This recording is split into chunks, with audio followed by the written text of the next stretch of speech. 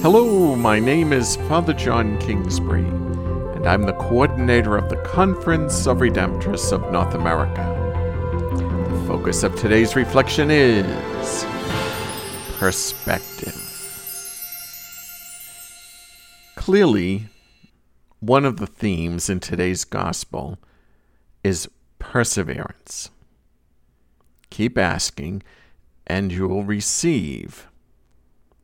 But why? Shouldn't asking once be enough when we present a need to our God? Why the need to repeat a request? The issue here is perspective. When we pray and place a need before our Heavenly Father through Jesus, we are looking at things from our point of view. We have some information from our point of view, and we have what seems like the best way to go, and we present that in prayer to God. But we do not have the perspective that God has. God sees things from a broader, eternal point of view. The images presented in today's gospel are meant to reinforce this point. In Judea, there is a type of scorpion that rolled up could look like an egg. So the gospel is saying someone may see something that looks very good. It looks like a tasty egg.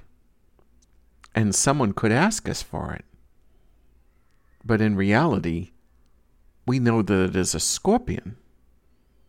And therefore, no matter how much they want it, we would not give it to them. Perception and reality are the issues here. For this reason, in our prayer, there is a need for both perseverance and the gift of the Holy Spirit.